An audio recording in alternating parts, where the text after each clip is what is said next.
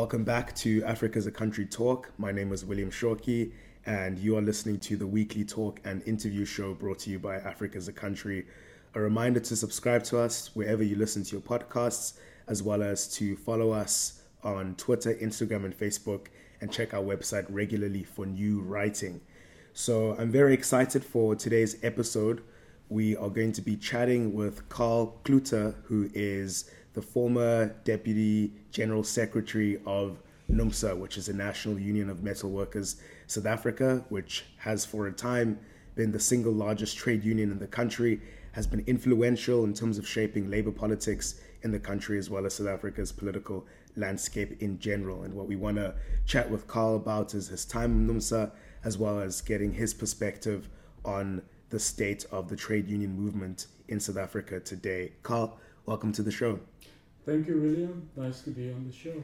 So I just want to start by getting a sense of how you got involved in the labor movement in South Africa. What brought you in? I think I probably got influenced by my upbringing on a farm and the observations of how farm workers, including my parents, got treated, evicted, and having to move from one farm to the other. In high school, I got to observe students forming debating societies. Which year was this roughly? Which years? This would have been 1980, because I left school at 82. So it would be 1980, 81. And at high school, I was not active in the student politics. I would say that I was more an observer, but an observer that could relate to the issues of justice. I could relate to the issues of discrimination.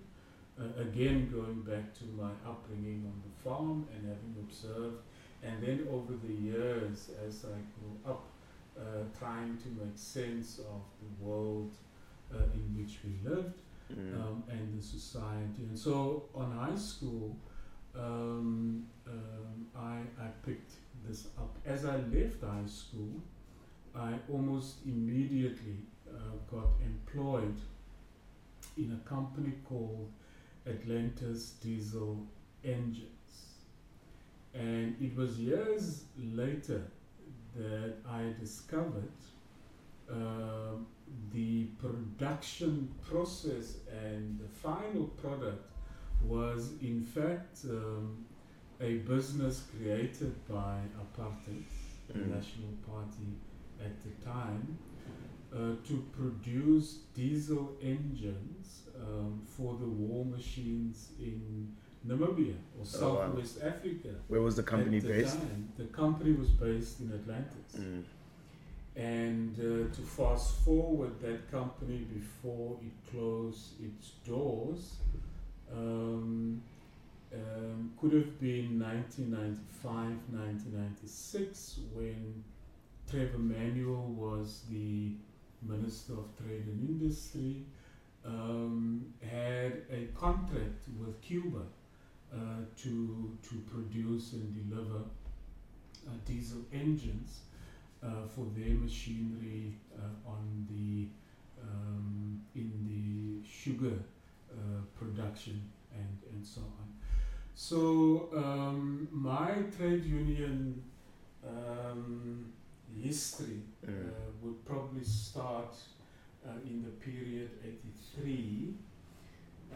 I should also say, when I was a student, I didn't get involved in student politics, but through the civic movement, we assisted to organize workers for trade unions like the South African Allied Workers Union, SAU, and the Clothing Workers Union at the time.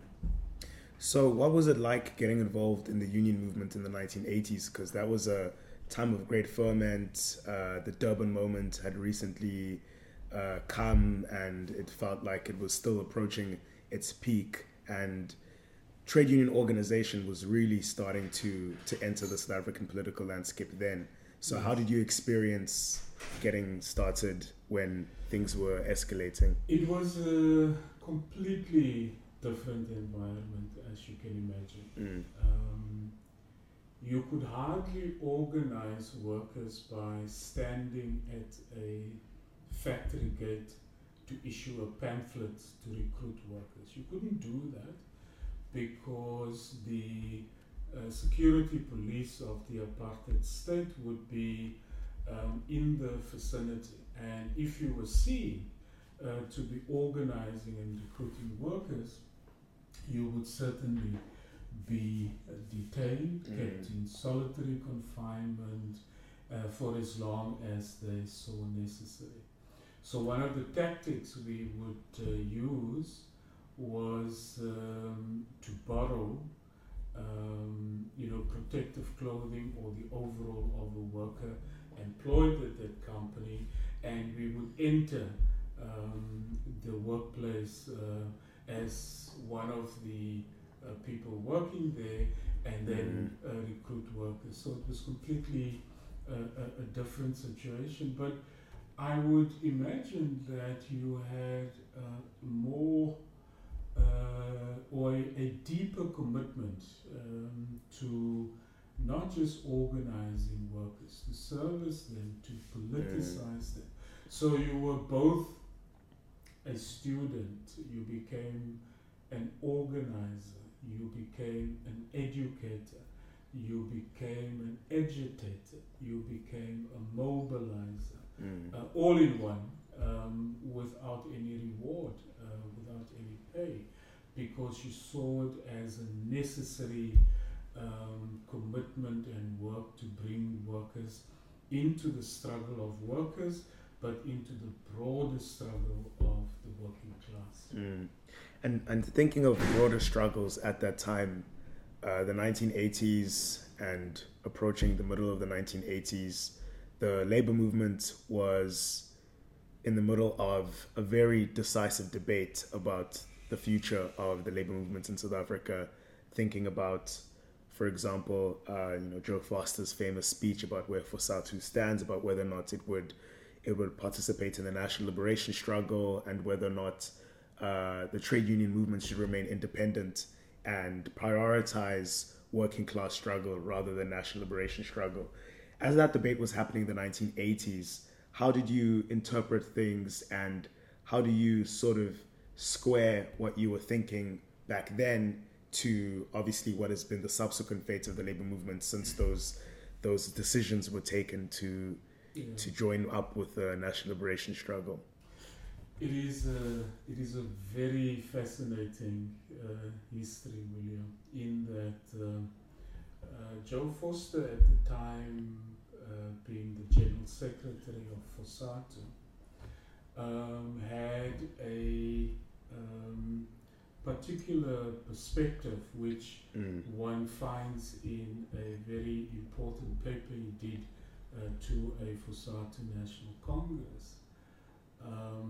A paper that would later earn him the label and all of those who associated with the paper as workers. And of course, coming from people who were aligned to the United Democratic Front, the UDF, people who were in the ANC underground because they were banned at the time, people who advocated the politics of the South African Congress of Trade Unions, SACTU, and generally the politics of the South African Communist Party, who stood in opposition to the workers' notion of what they regarded as a pure economic workers' struggle when in fact on the other side, those aligned to the ANC, SAPTU and the SSCP would argue that it is important for workers to participate actively in their economic struggles against exploitation for better working conditions. But as they leave the factory, as they leave the workplace, they get into a community where they are evicted, where their electricity is cut off, where rent prices would go up without consultation. And therefore workers would have to see themselves involved in the day-to-day factory struggles, but also the community struggles. But then that there's a broader struggle against oppression, discrimination, exploitation, and therefore that you can't prosecute a struggle which is limited to the workplace and against the bosses, and that you've got to look at a picture where there is a ruling class who is firmly in control of a state which is capitalist, and how the state would use the question of race, gender, and location to discriminate against people and groups of people. And so I found myself at the time in the UDF. I served in the structures of the UDF, and we were loosely referred to as charters as a result of our support for the Freedom Charter. And it's interesting that when I entered NUMSA as a member and as a shop steward, it was one of the first political clashes that I became involved in. You entered NUMSA in 1989, 87. 87. So thinking back to that time, you were having your beginnings as a shop steward, and that was a time of transition for South Africa. The 1990s, the UDF structures are disbanded, and you begin your life as a unionist at NUMSA. What do you have any particular goals or things you wanted to achieve? What did it feel like the prospects were for trade union organization back then? Was the mood optimistic, or was it one of skepticism as the transition began? I must say that certainly becoming involved in the trade union, for me and for the trade union activists of the time, let me say not all of them, for many, it was a commitment rather than a prospect of getting anywhere. I would say for many, because there are numerous examples of how the activism of yesteryear was a stepping stone into the gravy train. NUMSA was launched in May 1987. I became a member of NUMSA on the 7th of August 1987. And one of the debates of the time was how the trade union movement would relate to the secret talks of the ANC and the National Party and their intelligence services, which started around 87.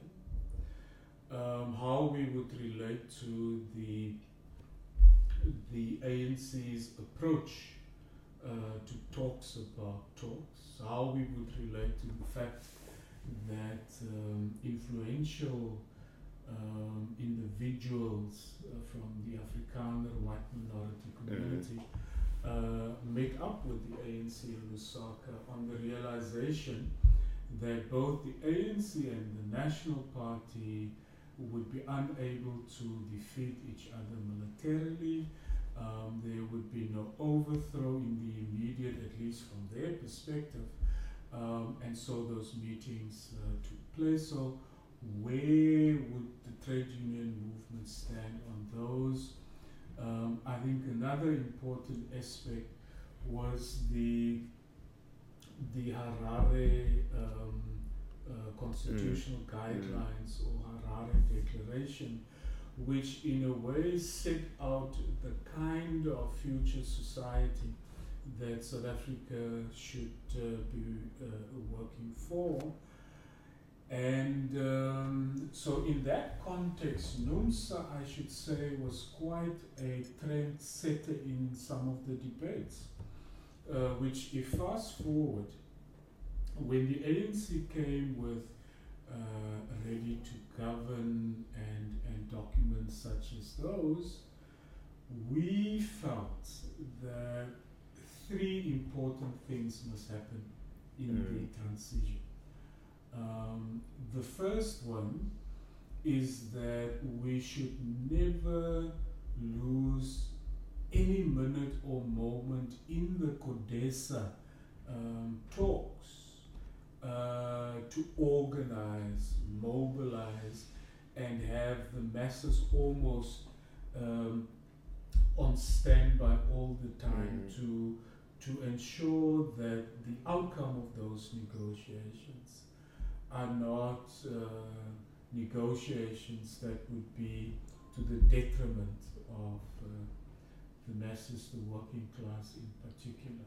And of course, at the time, there were numerous discussion papers. I remember discussion papers about CODESA and what room for compromise by people like Eric Wala, people like Jeremy Cronin, people like Paulo Jordan, people like Joso, and many, many, many others. That was the first thing. The second thing was to say that the economic speak of the ANC then wasn't too assuring in that you could not have a very clear statement about the economic aspects of the Freedom Charter. And we were proven right, because hardly had Mandela got to Davos when he denounced nationalization. And that for us was a sign. But we then said, we would want a reconstruction accord with the ANC, not a manifesto, but an accord, and a contract which would bind the ANC to working class demands. And that would be the basis upon which we would mobilize workers to support the African National Congress, not on a manifesto, but on an accord in which we put forward our demands, and the ANC is welcome to put forward what it sees as an important. And the reason why we did so was we believe that the working class is the most consistent and most reliable. And therefore, it is in the interest, in any case, the ANC had always argued that in their national democratic revolution that the working class is and must be the motor force of the revolution. Our reconstruction accord, and it would be wonderful for people to kind of research and get hold of a copy of the accord, which was the forerunner of the Reconstruction and Development Program. So the ANC and elements in COSATU, and of course the SACP, objected to NUMSA's coming up with this accord. And through discussions, we ended up with a Reconstruction and Development Program, RDP, which was a compromise we were ready to settle on because there were transformative aspects of that RDP. Not all in all what we were looking for, but it created some middle ground. And then, of course, the third decision by NUMSA, which was in 1993 in a National Congress, was that we should break with the ANC and that we should build a workers' party already in 1993. Unfortunately, when we took it to COSATU, we were a lone voice and could not get support. And I mention that because that's the kind of political, ideological work that NUMSA at the time was capable of generating and advocating, even when they were within the ANC-led alliance. Why do you think the NUMSA decided against the resolution in the face of COSATU not being in favor of it? Why couldn't it have just... I mean, I'm trying to get a sense of the strategic calculation in terms of remaining affiliated to COSATU versus breaking away with the ANC, possibly breaking away with COSATU, and then charting an independent political trajectory for NUMSA. What's your sense of how that trade-off was made? I would argue that NUMSA, as dynamic as it has always been, consisted of a membership that politically were in many different political organizations with different persuasions. And we also, within NUMSA, had different ideological strands. There would have been those that would have regarded themselves as Marxist-Leninists.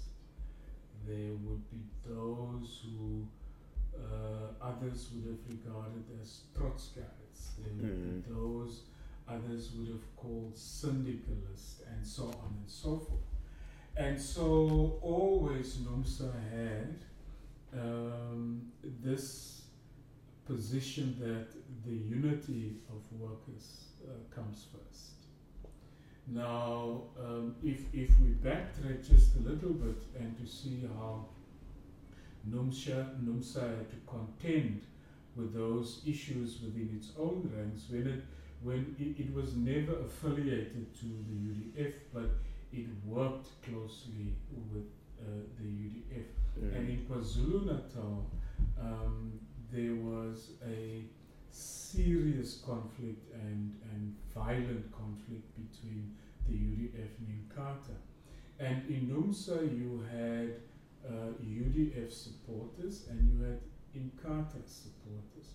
And you would invariably find that NUMSA members are fighting with each other, not because of NUMSA, but because of politics.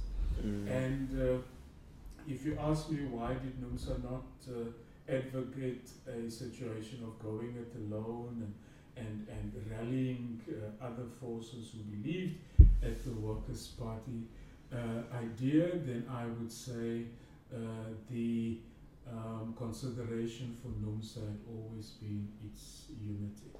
And the fact that it wanted to, through persuasion, get its members in a particular political direction without forcing them into it. And I think this is what made NUMSA to have never seen a split. This is what kept NUMSA from 1987 up to 2022, this is what made NUMSA the biggest union in Africa and in South Africa. Of course, things are not what they should be, but I thought that there was wisdom in the fact that when COSATU rejected the idea of a workers' party, that NUMSA abided and took its time to influence COSATU over time. You should also remember that at the time, the current Minister of Finance, Enoch Godongwana, was the General Secretary of NUMSA when we took the resolution 1993.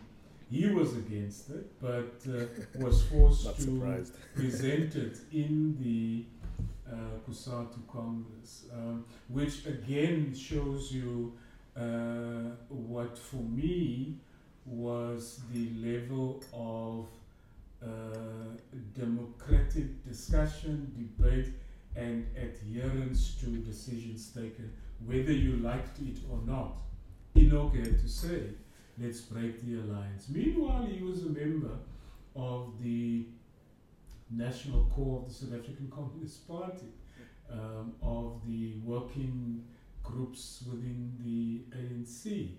And I'm certain he got a flack from the ANC and SACP for allowing NUMSA to take such a decision.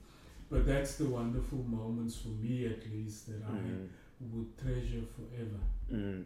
Yeah, sorry to fast forward now to what I'm sure were much more difficult moments, but thinking about decision taken at the time in 1993 to split, almost 20 years later, the split does happen. NUMSA leaves the tripartite alliance and leaves COSATU. But before we talk about that, going earlier to sort of the pivotal moments that's set in motion the historical process which culminated in that breakaway. In 2008, that's when you become Deputy General Secretary of NUMSA. It's also the year in which Jacob Zuma assumes control of the African National Congress. It's the same year of the financial crisis. So it's a very eventful year in terms of what happens that will shape future politics in very fundamental ways. When you took up that position, what was your assessment of the state of play? And when the trade union movement backed Zuma's election to ANC president, what's your recollection of how that all went down? Yeah, I should say that for all of the many years, NUMSA always had a perspective to the left of COSATU, the ANC, and the SACP.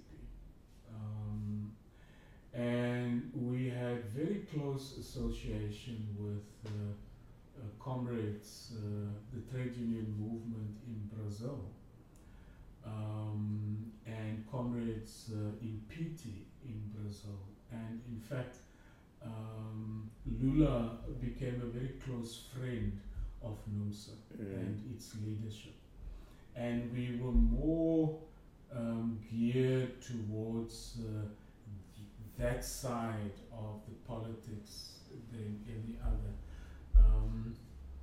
Of course, in later years, we developed friendship and relationships with comrades in Venezuela, in Cuba, in Bolivia, and so on.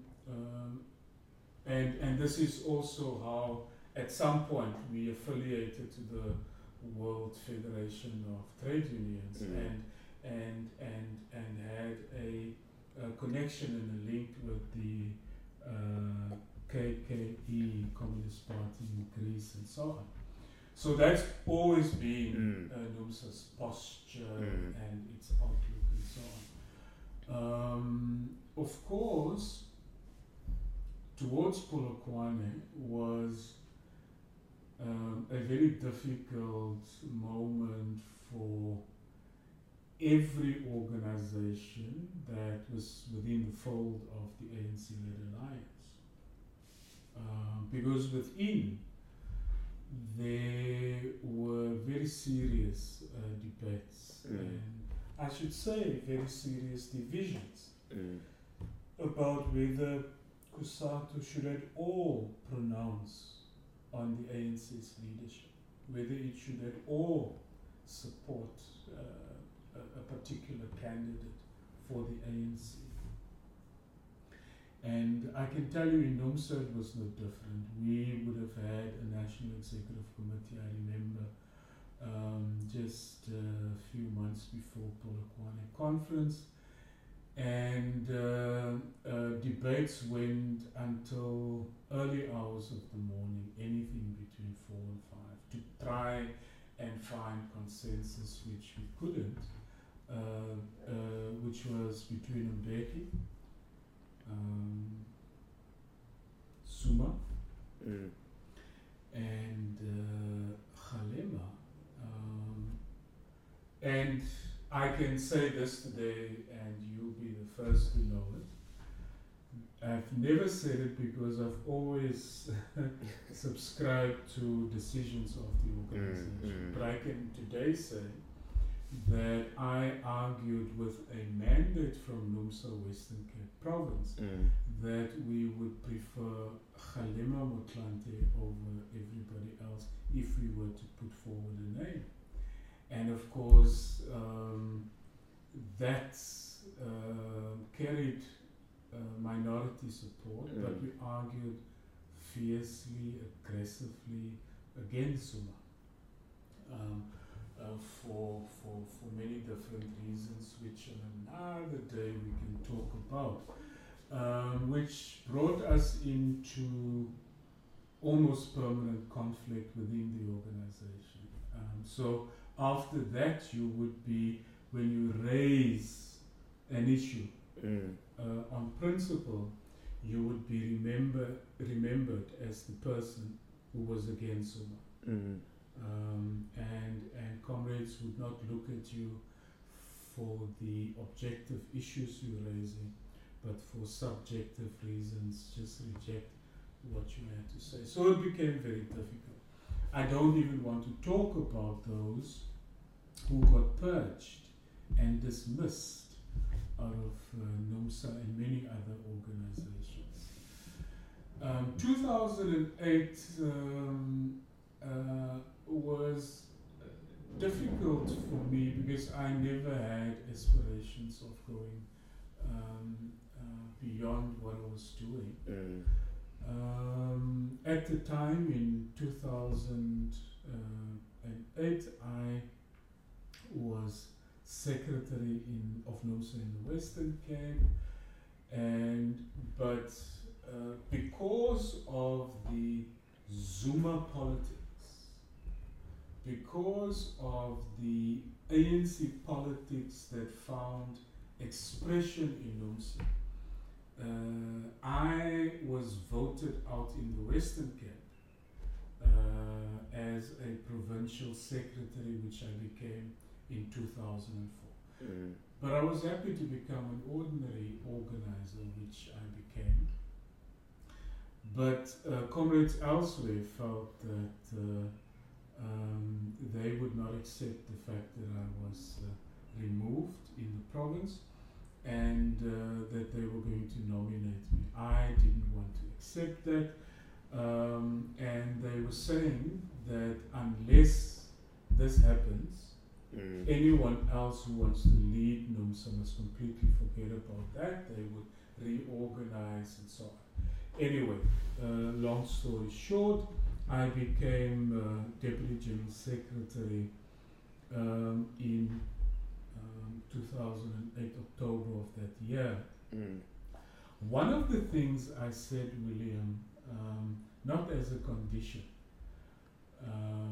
but in order for me to accept this position, mindful of the fact that historically Deputy General Secretaries are seen as glorified administrators and looking after the finances of the organization. I said that would not happen with me. I'm an activist. with a history of involvement in unions, in the civic movement, and unless I can exercise my activism in this position, I would rather not accept it. So I'm not going to be any administrator. Yes, I will take responsibility for the duties and the tasks and responsibilities of that position, but I would also actively participate in the political and ideological work of the union, which worked, and with a lot of struggle and fighting, but it worked. And after 34 years, in November 2020, I decided to take a break from active union work, and this is where I'm at now.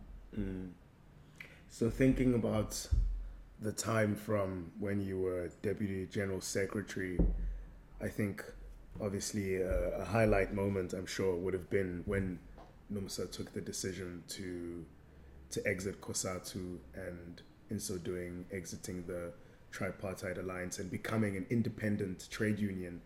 And you've spoken a lot about the importance of trade unions remaining independent and not tethered to any political party. That moment, I think, is analyzed by a lot of people as being the moment from when the ANC's national liberation hegemony started to erode because it had lost the support of the biggest trade union in South Africa.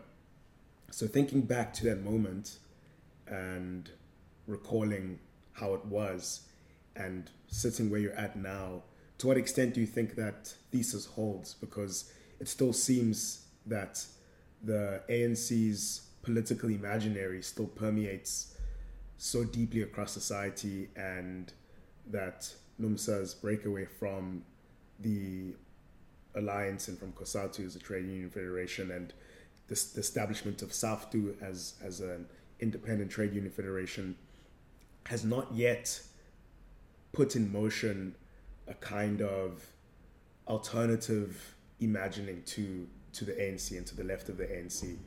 So yeah, what's your assessment of what the repercussions of that decision has been, and in the making of that decision, where were you at and how did you feel? Yeah, you would forgive me if I to and fro on Absolutely, the question. please do. And you would also forgive me if part of the things that I'm not telling you is not because I don't want to, but I'm reserving that for the book that I am busy with. Oh, that's exciting. Excellent. And, when that's out, I'll interview you first again. And we'll agree to it now. We'll get some more insights. But, 2012, we met in KwaZulu-Natal in our 9th National Congress.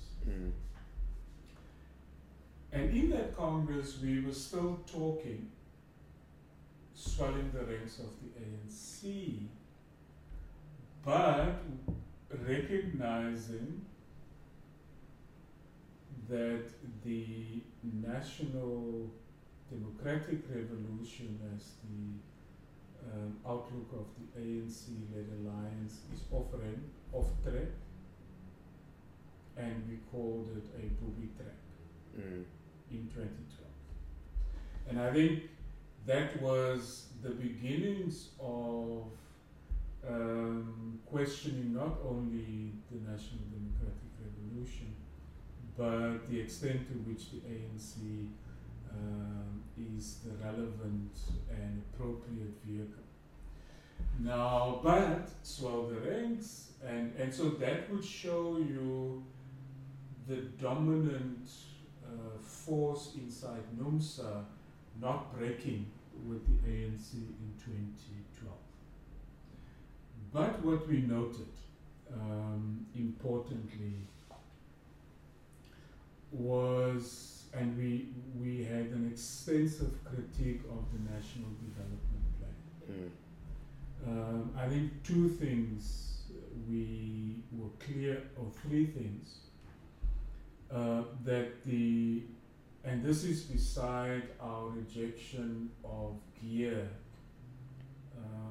in 1996, our rejection of any other macroeconomic framework after GEAR, ASGISA and all of the rest. But of the national development planning, we were saying freedom charters being abandoned by the ANC for a new liberal policy in the NDP. Two, we said, and we did a comparative analysis, and the documents are there for everyone to see, that the ANC's NDP, although it's a government program but driven by the ANC, is a cut and paste of the Democratic Alliance's open opportunity society policy. And if you look at it, which we did, and we showed shop stewards the comparison, it was a carbon copy, literally a carbon copy. So we said we can't accept that. And then of course, the third important issue was how the ANC would have dealt with the international financial capitalist crisis. You would remember at some point the SSCP and COSATU made a statement to say that when they assess the first 10 years of democracy, then the first 10 years benefited white monopoly capital, and that the second decade should belong to the working class. Well, we could find no trace and evidence that the ANC and the ANC government had any plan to make sure that the working class and the rural poor would be beneficiaries of the second decade and beyond, whether it is housing, whether it is jobs, whether it is education, whether it is health. And so that was a build-up. And of course, we then decided that with all the things happening in the economy, deindustrialization, with no attempt and endeavor to reindustrialize, everything is said about beneficiation and stopping the exportation of our raw minerals, but nothing in terms of the practical actions required to do something. And on a whole host of economic questions, we could no longer see it proper for COSATU to stay in the ANC-led alliance. Now, and Marikana happened. Of course, Marikana happened. Yeah.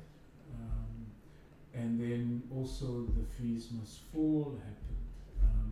And so there were pockets of many things that showed very clearly that we've got to start a conversation in our union to arrive at a conclusion as to whether we can continue to offer our support to the ANC. I must say that the build-up then to December 2013, when UMSA convened its Special National Congress, was preceded that year with local policy workshops, provincial policy workshops, which culminated in a national policy workshop. And almost every resolution that came out of that December 2013 Special National Congress, which was generally referred to as the UMSA moment, was a bottom-up process.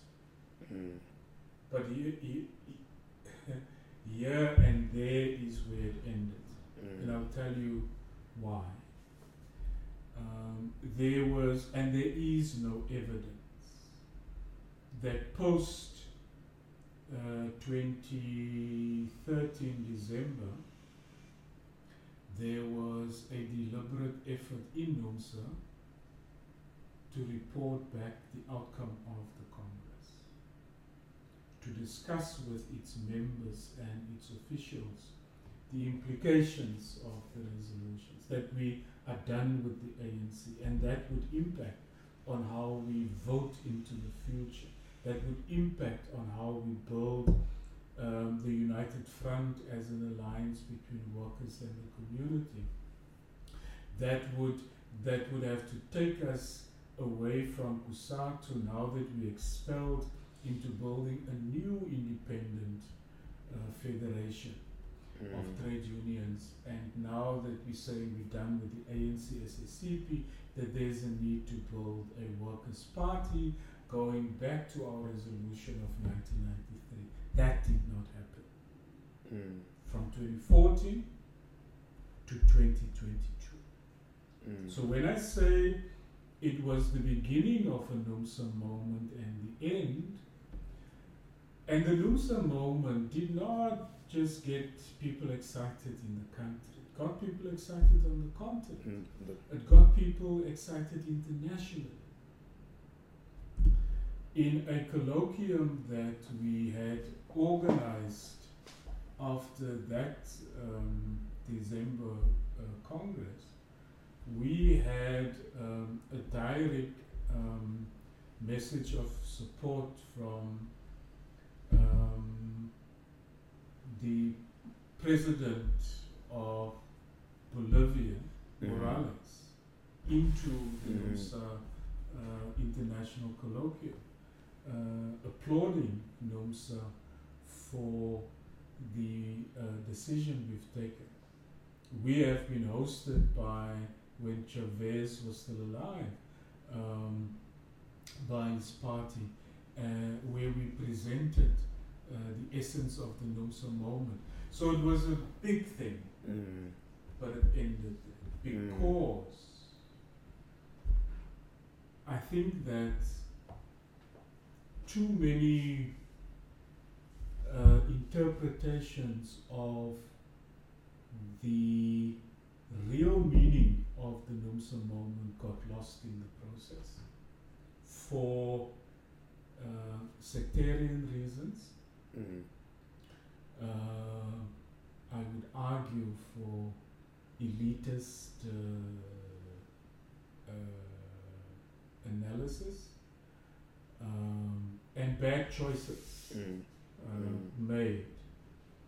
And the proof and the evidence of my statement that it was the beginning and the end, and the fact that, and the reason for that is that we never went back to metal workers to explain. You've given us a broad mandate to reflect, this is the outcome, how do we move forward, is when in May 2019, the Socialist Revolutionary Workers' Party went to the polls and invited people to support it into Parliament and provincial. And a NUMSA at the time of 364,000 members could not bring their votes to the SRWP. In fact, in the 25,000, let's say, votes the SRWP got, it cannot be said that it's 25,000 NUMSA votes. It must be said that it's from somewhere in South Africa that may include NUMSA members. That must tell you that unless you take your base and the rank and file with you, you can take the most radical of resolutions. But if it doesn't have support of those you are leading, then you are in trouble. But we have also cautioned, and it's within the resolutions when I was still in the leadership of the union that NUMSA would never transform itself into a political party because we're not. We're a trade union. And we have members of the DA in NUMSA, of the ANC, of the EFF. And if NUMSA begins to compel people, then it is no longer a trade union. Then it is in the realm of a political party. And we said NUMSA should not do so. So one of the mistakes that it did, and it did not listen to itself and its own resolutions, is when you make your NUMSA General Secretary a chairperson of the Socialist Revolutionary Workers' Party. So when the person speaks, the question arises, who is speaking today? Is it NUMSA or is it a political party speaking? Whether it is on ESCOM and privatization, or the just transition, or any matter for that, who is speaking? And conflating, the party with the union and vice versa is not helpful to. In fact, it has the greatest potential to fragment and to weaken the union. I want to talk about some of that now because the state of the trade union movement, as it is across the world, is in a dire state now. And we'll talk about some of those objective factors contributing to that in a moment. But thinking to some of the subjective factors, some of which you've canvassed now, I've wondered, to what extent does that arise out of the politics which have been ingrained in South Africa's political history? I'm thinking here of the commitment to Marxist-Leninism, and I think there's a lot of ways to interpret what Marxist-Leninism means, but I think in this context, it means ascribing to principles of democratic centralism and a sort of understated vanguardism and all of that stuff, which in the end, I think the biggest consequences is, as you're describing now, this growing chasm between union leadership and the rank and file. So why do you think that's so pervasive, and what do we do to get beyond that? Not necessarily parting with all of it if that's not necessary, but at least revising that to understand that the way forward must be one that is rooted in democratic principles, or at least a different way of understanding contemporary politics. The very scientific approach to Marxism would be to accept that nothing is static, and that everything evolves. So what might have been applicable in 1905 and 1970 surely cannot be applicable today, because society has changed. Capitalism has restructured. And one of the reasons, Marx would have been correct, for example, when he says that capitalism is a crisis-ridden system, and it has been proven. But one has got to go and examine when Marx says that it will be its own grave digger, because what capitalism has shown is its resilience, its ability to innovate, its ability to transform, its ability to restructure. And so one can see, if you look at globalization, and the mobility of finance capital. And when capital chooses low cost economies over high cost economies, then you've got to say, what does this mean if you look at issues such as the dictatorship of the proletariat? Because in the process of globalization, capital with its restructuring has restructured the working class so that you have different strata within the working class whose economic position is not the same as it would have been decades ago. And in that context, how do you deal with that question? When you, for example, look at Cuba, I am certain, as I sit here, with a high level of conviction, that the Cuban economy and society would have been different from the vintage cars that you see still today had it not been for the economic blockade. You would have had the opening up of a society. But Cuba is forced to defend its revolution and its revolutionary gains against the empire, to hold on to what it considers to be its path of development on socialism being at the center of its development. But you would have seen something different had it not been for the blockade. And so one has got to accept then that you're dealing with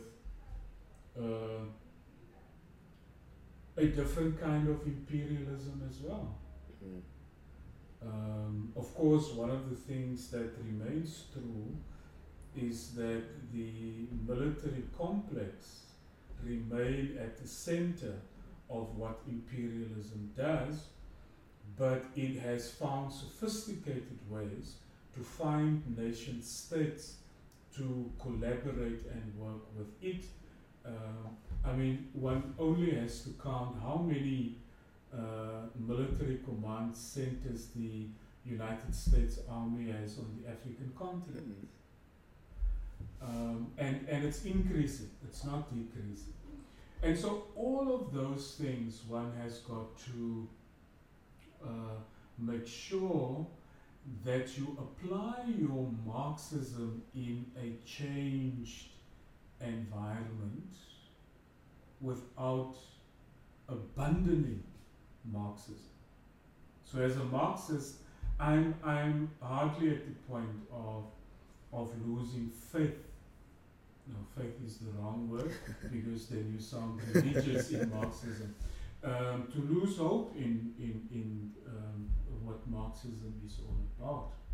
I'm not about to abandon what Lenin would have said at any given political time.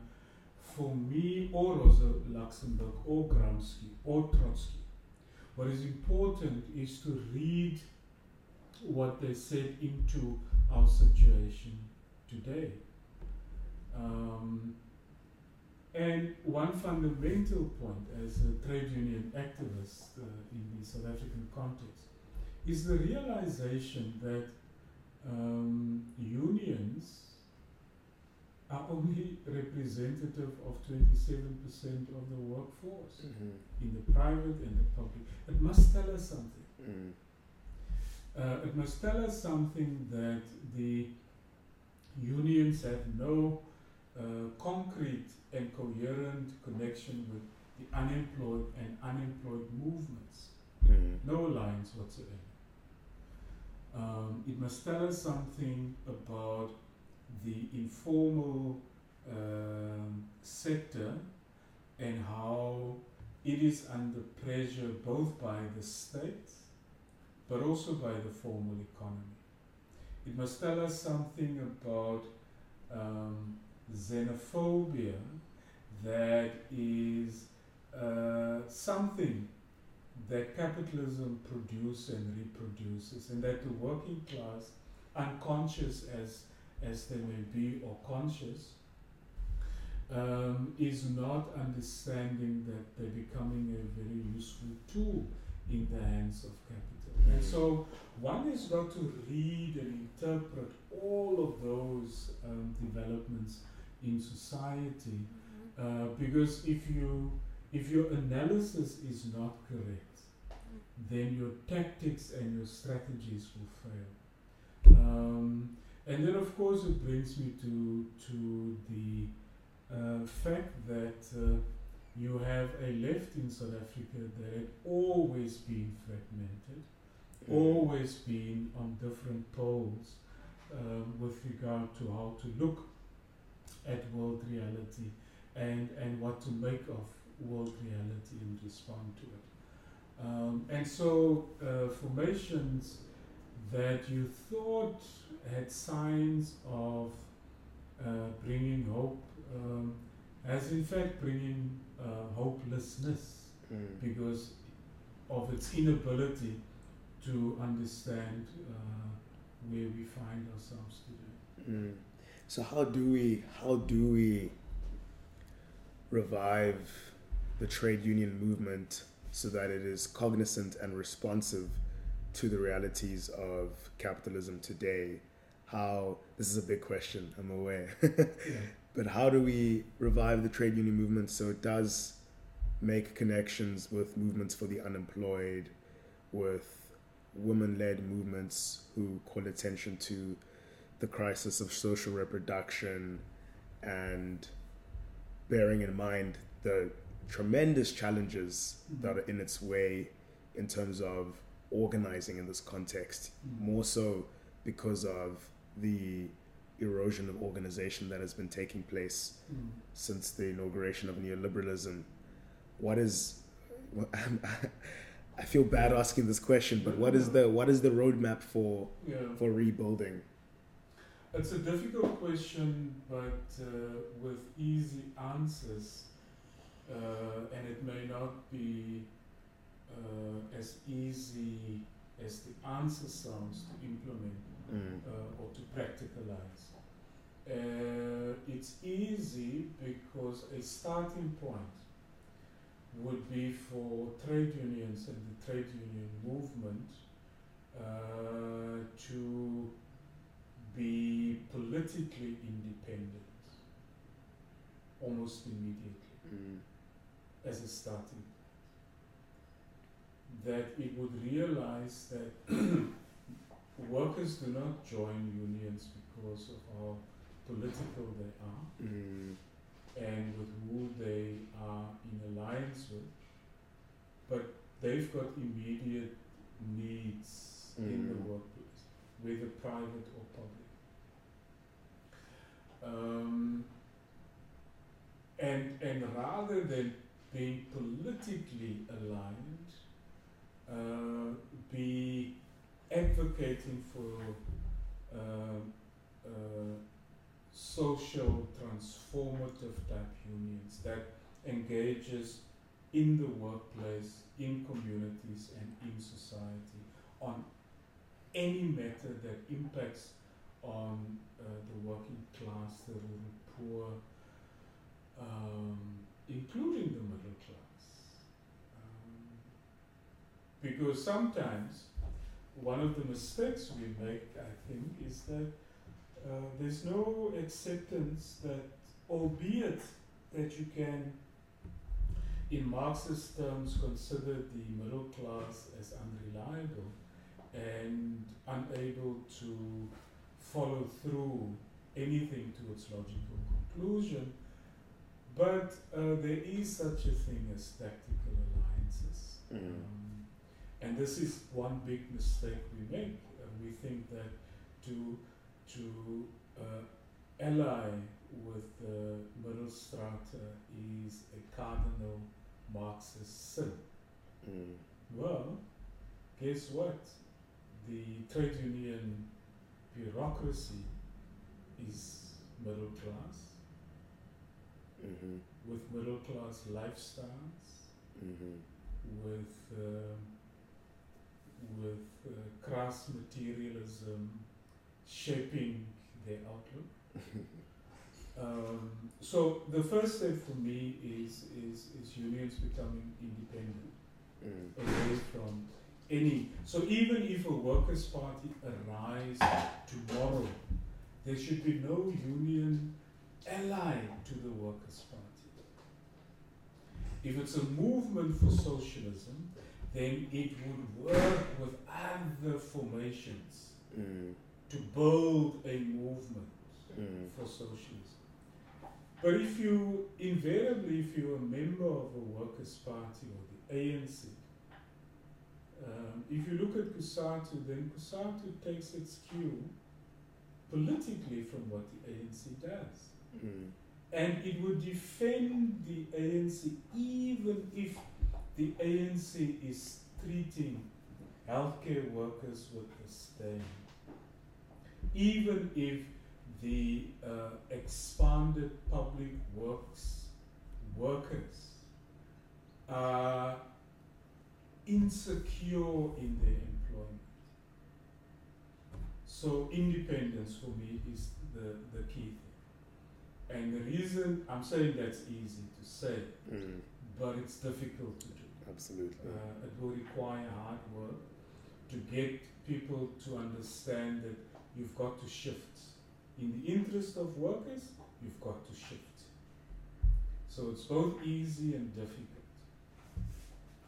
The second thing that I think we must appreciate, whether we stand on the rooftops and sound as radical as Thy Kingdom Come, we must appreciate that people, whether the masses that we generally refer to or the working class, look at the history of Africa, they remember who liberated them. And therefore loyalty will always be with who liberated them.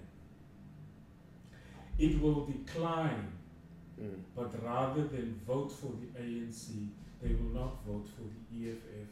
So if the EFF claims today after the local government elections that they've gained a percentage, no, they've not gained ground, because you've had a decline in ANC support, and that decline didn't translate into ANC supporters voting for you.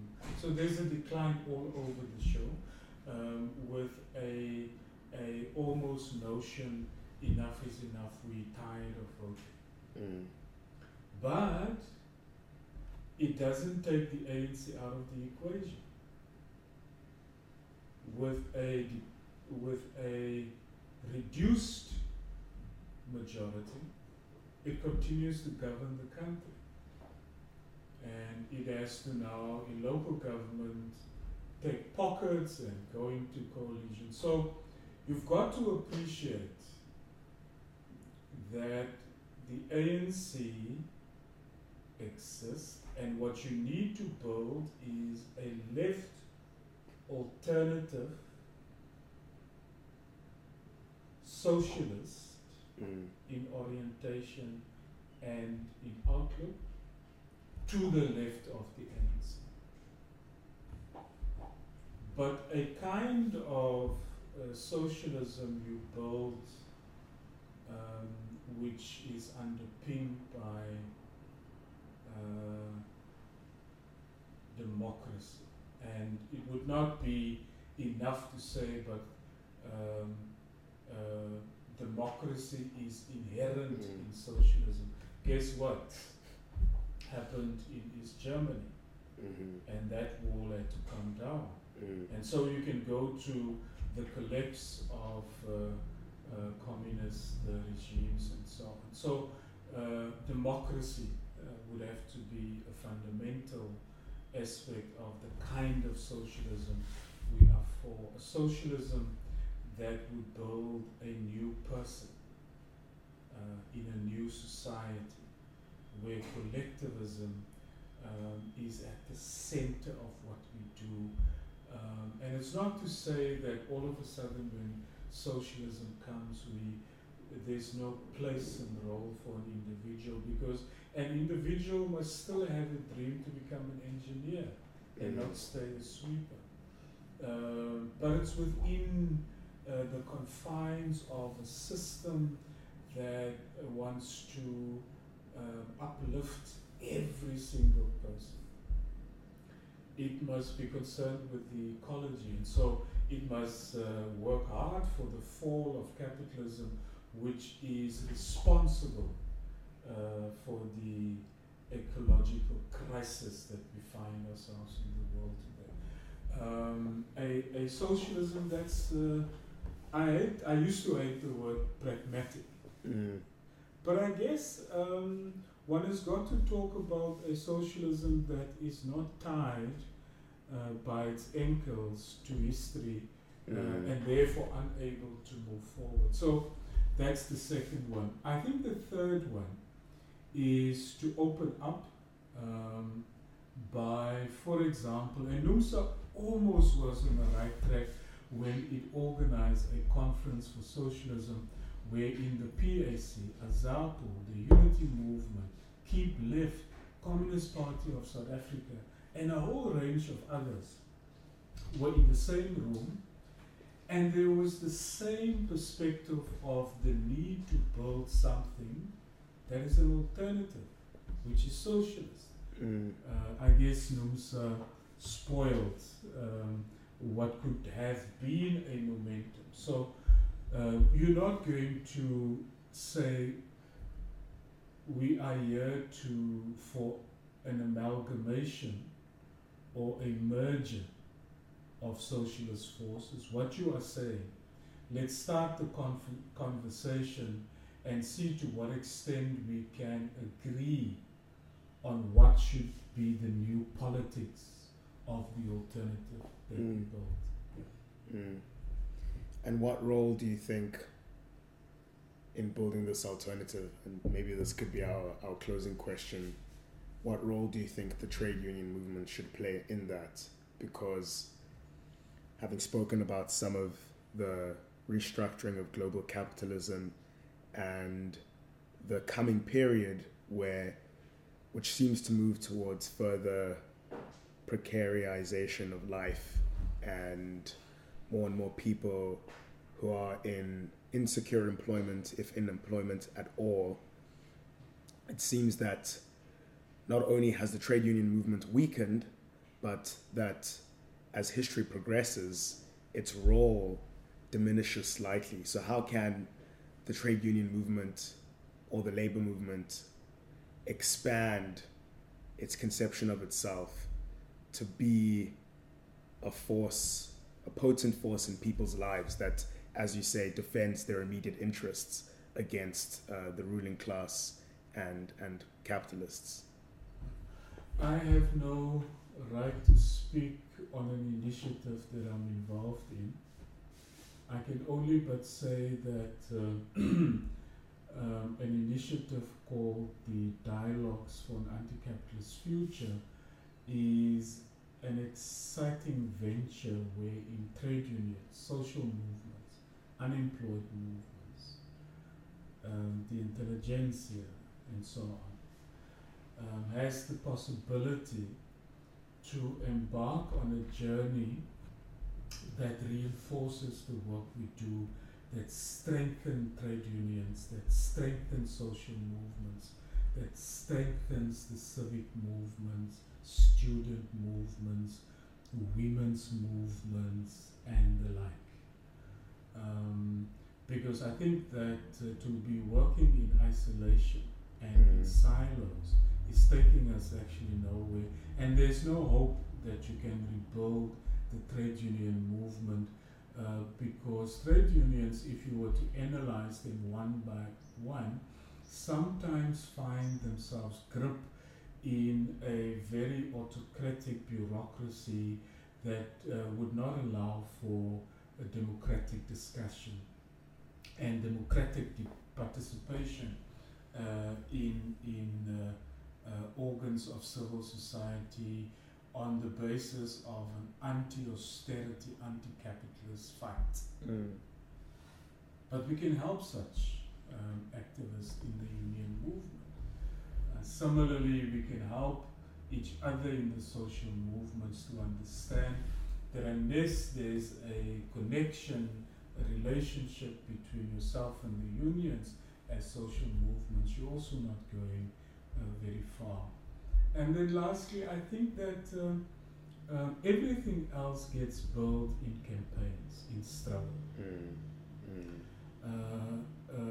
So one component part on the left may be obsessed with building a workers' party and would minimize the role of class struggle. Whereas another, so there are always extremes. There's an extreme for a workers' party. There's an extreme that says you don't need a workers' party. All you need to do is struggle. Struggle towards what? Towards what end and in whose class interest? So you have been listening to an interview with Karl Cloete, who is the former Deputy General Secretary of NUMSA, the National Union of Metal Workers. Now, unfortunately, my computer suddenly died as Karl was finishing off the final sentences of his answer to my last question, but worry not, because you caught 99% of our conversation. So just wanted to say thank you to you, our listeners, for tuning in once again. Thank you to Karl for coming onto the program, and a reminder to all of you to like and subscribe wherever you listen to your podcasts, as well as to follow us on Facebook, Twitter, Instagram, and YouTube, as well as to check the website regularly for political commentary and opinion on African events and happenings from a left-wing perspective. My name is William Shoki, and you've been listening to AIAC Talk. I'll catch you again next week. Goodbye.